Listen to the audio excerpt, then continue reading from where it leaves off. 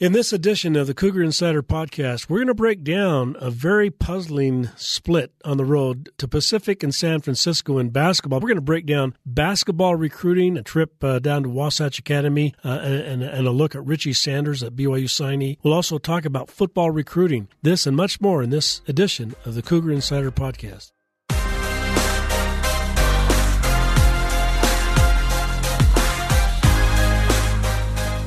Welcome to this edition of the Cougar Insider Podcast. Dick Harmon along with Jay Drew and Brandon Gurney, and we'll be talking a lot about things happening right now, the most current stuff happening in BYU basketball and football. We're going to talk a little bit of recruiting too. But Jay Drew, over this week when we saw BYU split a real key series in their conference basketball race, looked very good in notching up a win at Pacific. Almost one of the best performances BYU has had. Unbelievable three-point shooting from Jake Toolson. Just put on a show. Just turned that game around. The next game, they are up 14 points. It looks like it's more of the same. They're on their way. They're sailing. ESPN has a 90-95% chance that they're going to just win that game. And then everything falls apart. Do we know why? I don't know why. I think it was shades of kind of what we've seen in the past where they stopped playing defense. But I can't really say that. I think you just kind of attribute it to a guy got really hot. A guy had a career game. And we've seen that happen before. Some of these lower level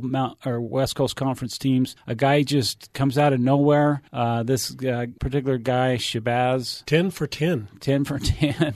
6 for 6 from 3. Perfect. 32 points. He was averaging 7 points a game. You just got to scratch your head and sometimes just tip your hat to him and say, a guy just had a career performance at the right time, and they pulled off the win. Brandon, this also marked the return of Yoli Childs. I know he's been a favorite of yours since you've watched him play at Bingham High School, and he's had a great career. He did come in and have a great performance, but I wonder if him coming back disrupted things a little bit when you look at some of the other players and their productivity, particularly Connor Harding, maybe Zach Celius, and maybe Lee. Maybe a little bit, but it's hard to say that BYU's been hurting with Yoli coming back. I'm not ready to make that argument. BYU had that game, and it's hard to run the gauntlet. It's really hard, regardless of the opponent, and I think we're seeing that. And I have to think come tournament time, you look at this game and that loss against Utah, I think are going to be potentially devastating losses when it's all said and done. Obviously, a lot to play out, but I think what BYU has to do is just firmly establish itself as the second best team in the West Coast Conference and not lose any more of these games. You already lost one of them, can't lose any others, and it's going to be a tough haul, but I think the team has the talent, and we'll see how they do going forward. Well, they have showed that they do have the talent, and we sat here last week in this 5-game series projected. Be hard to go undefeated 5-0, but it could be done. I predicted 5-0 like an idiot. And a lot of us said 4-1, and they've had their one loss, Jay. Yeah, I thought they'd split this road trip. Looking back, they easily could have won both. Looking back, maybe if Jake Toolson doesn't get hot, they could lose that game at Pacific. They weren't heads and tails better than these teams, especially on those teams' home courts. And then I think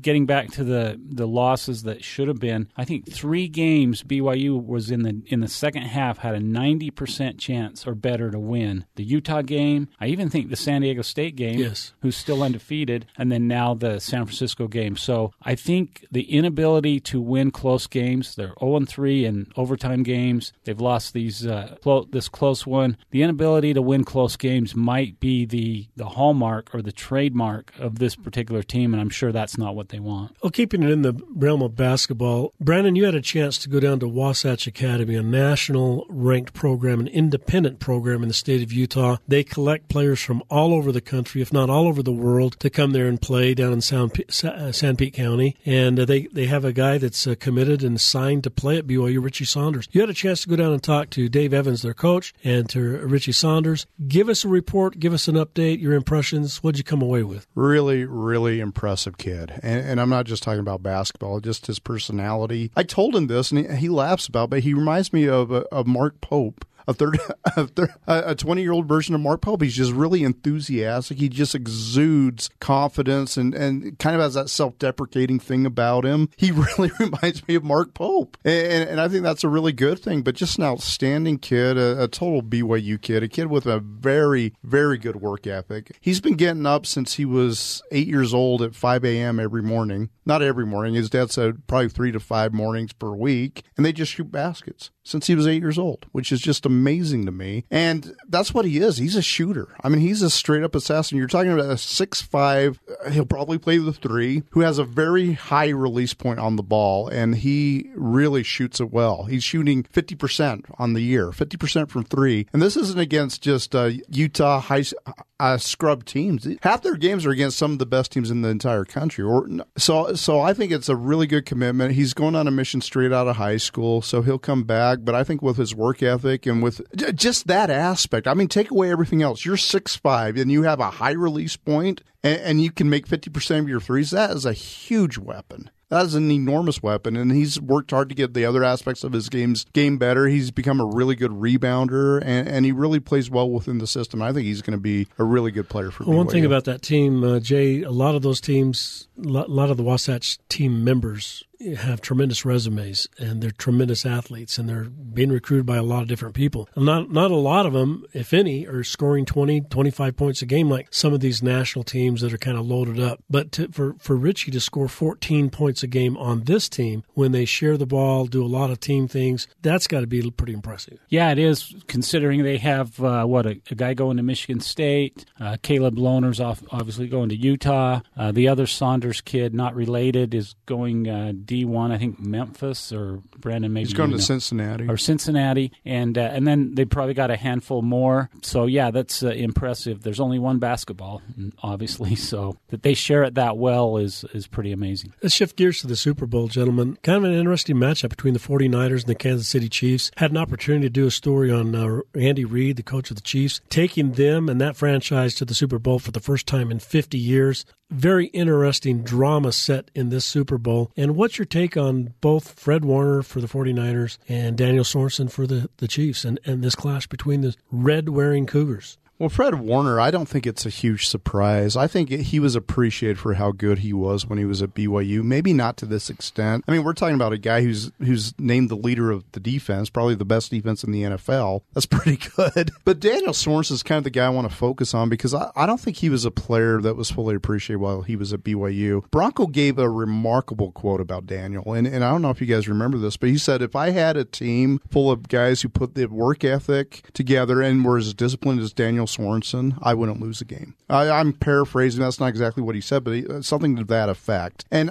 to this day, I think it's the single biggest compliment I've ever heard Bronco Mendenhall give a player. And I think we've seen that bear out tremendously in the NFL. A guy who's not drafted, a guy who's just been behind it every step of the way, but has just really improved and is just making big plays. And I couldn't be happy for him. Good for Daniel Sorensen. Jay, I had a chance to talk to his mother. Called her. She was in Kansas City babysitting. She said, well, Daniel's sitting right here and he's studying film. Do you want to talk to him? But he was. He comes home from work and he studies. He breaks down his film. He's the consummate, Kobe Bryant type of a player. Yeah, it's a great story, and Dirty Dan, as they call him, not because of cheap hits or anything like that, but just how hard-driven he is. It's been a great story. Fred Warner's been a great story ever since the day he stepped on at BYU, and I just remember Fred on that not great 2017 team, and how he kept coming into the press conferences every Monday and just telling us how hard it was to keep everybody focused and motivated, but that he wasn't going to let anybody quit, and I'll always remember that. And then Dick, you wrote a great column on Andy Reid and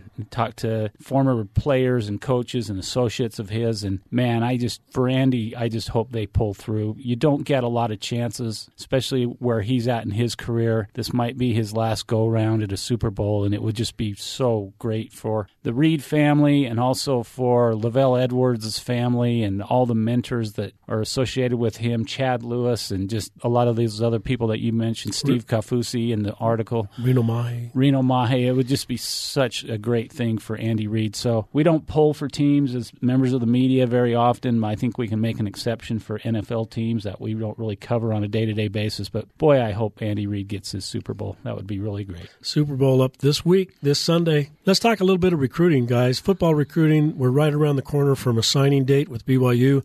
Jay, I think you've broken down the 7 top targets that they have. I'm going to ask you how we're doing on those targets.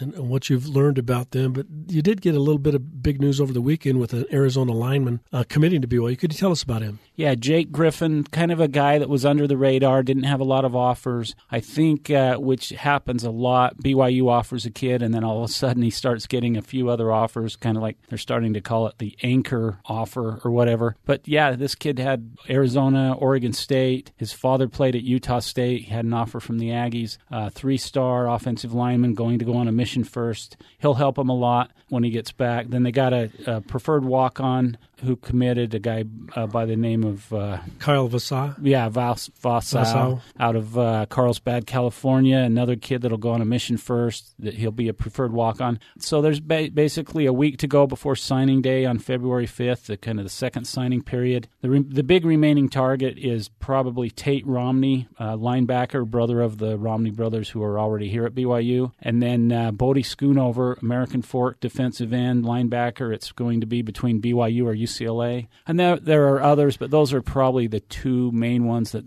they would really, really like to land. Brandon, do you have any word on any one of those 2, either Tate Romney or Bodie Schoonover? Well, the Romneys, you're not going to get anything out of. We know that from history. Just with Gunner. But Bodie, you read into stuff, I think it really helped BYU's cause by him participating in the Polynesian Bowl, where him and Solveig Maiava became pretty good friends. And I have to believe that's going to help BYU's cause. This Griffin kid, I think this is a really, really good get for BYU. My biggest complaint with this recruiting class is you didn't have the linemen. This is a real good quality lineman. Compared to Christensen, who started as a freshman. I watched his film. He has a really good, very impressive film. I mean, sometimes linemen, you're looking for potential, but this kid looks like he can play right away. And, yeah, I think it's a really good get. A kid that might have just been a late bloomer who just had an outstanding senior year and kind of fell through the cracks. So I think they're doing really well on that. And Bodie, we'll see. Let's get both of your takes on an early commit to BYU. Fanu from Tempview High School, defensive lineman, decommits to BYU, opens up his recruiting. This is something that's happened before with BYU. In fact, it's happened quite often. But what do we make of this? Is this something that might come back around, or is he gone? What's he leaning to? What's he looking at? What exactly has happened here? Jay? Just based on past history, and Brandon has probably followed this longer than I have as far as BYU is concerned, but it seems to be that once a guy decommits to BYU, very, very rarely does he come back. There was a kid that came here. He had committed to USC after BYU, and he was a linebacker, Brandon. You own a Kavenga. Yeah. Yeah, he's one that decommitted and ended up coming back around, but a lot of the others, we've seen him go off to Alabama, Washington, Oregon State. Once they decommit, they don't seem to come back. So I don't know the kid. I know he's a great player at Tempview High. I know Utah's in on him and has already offered, so it's going to be tough to get him back. Just saying you're decommitted is a pretty big thing in my mind, because you can always say that I'm a commitment, but I'm a light commitment. I'm still looking around, but yeah, I still like BYU. That's kind of just like, no, I'm starting all over again. Whatever, we're done. And it's every recruit's different, and maybe BYU does have a chance, but I'm like Jay. These guys typically never come back, and I've kind of known about Logan Fano for a while now. I just being around Tempview, you hear this kid's not really a BYU commit, so it wasn't a big surprise to me, but it's not good. The guy they need to get from Tempview is Raider DeMooney. When he's showing up on Twitter in full Ute gear, giving articles about how Utah kind of opened his eyes, yeah, you kind of worry about that. You worry about that, and I think with a lot of these guys, it's just they're watching. They want to see how BYU validates itself this season and how it plays out. If BYU validates itself, has a big strong to the finish, and I maintain that finish to the season hurt. It hurt. It hurt recruiting. They have to maintain that. They have to show these kids that they can compete, and they compete with the best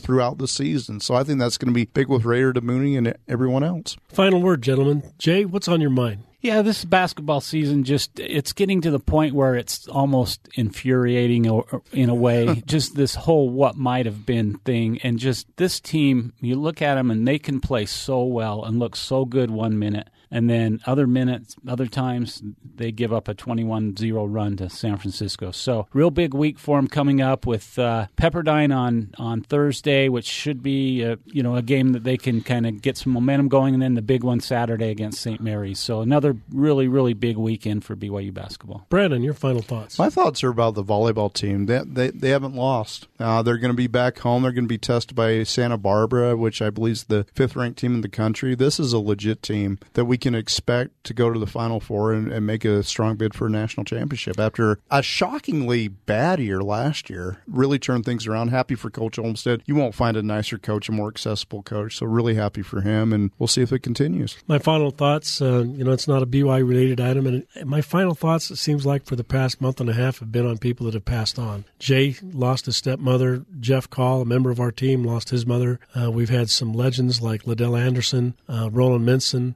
a lot of others pass away, and then this past week, a few days ago, we had Kobe Bryant Sunday morning in a helicopter crash, killed his 13-year-old daughter, some other people, 9 people in that crash. This is sad. If you look on social media, if you look on Twitter, you look over the things that are going on, everybody who is anybody in sports and anybody who's not in sports is talking about this. It's a sad day to lose a hero. He's not a perfect man, but he was a legend, and we're going to miss him. With that, gentlemen, we'll wrap up this edition of Cougar Insider Podcast. Appreciate you being with us. Be sure to tune in and find our podcast wherever you find podcasts. Look us up on the internet. Look on DeseretNews.com. You can find it there. Thanks for joining us in this edition of Cougar Insider Podcast.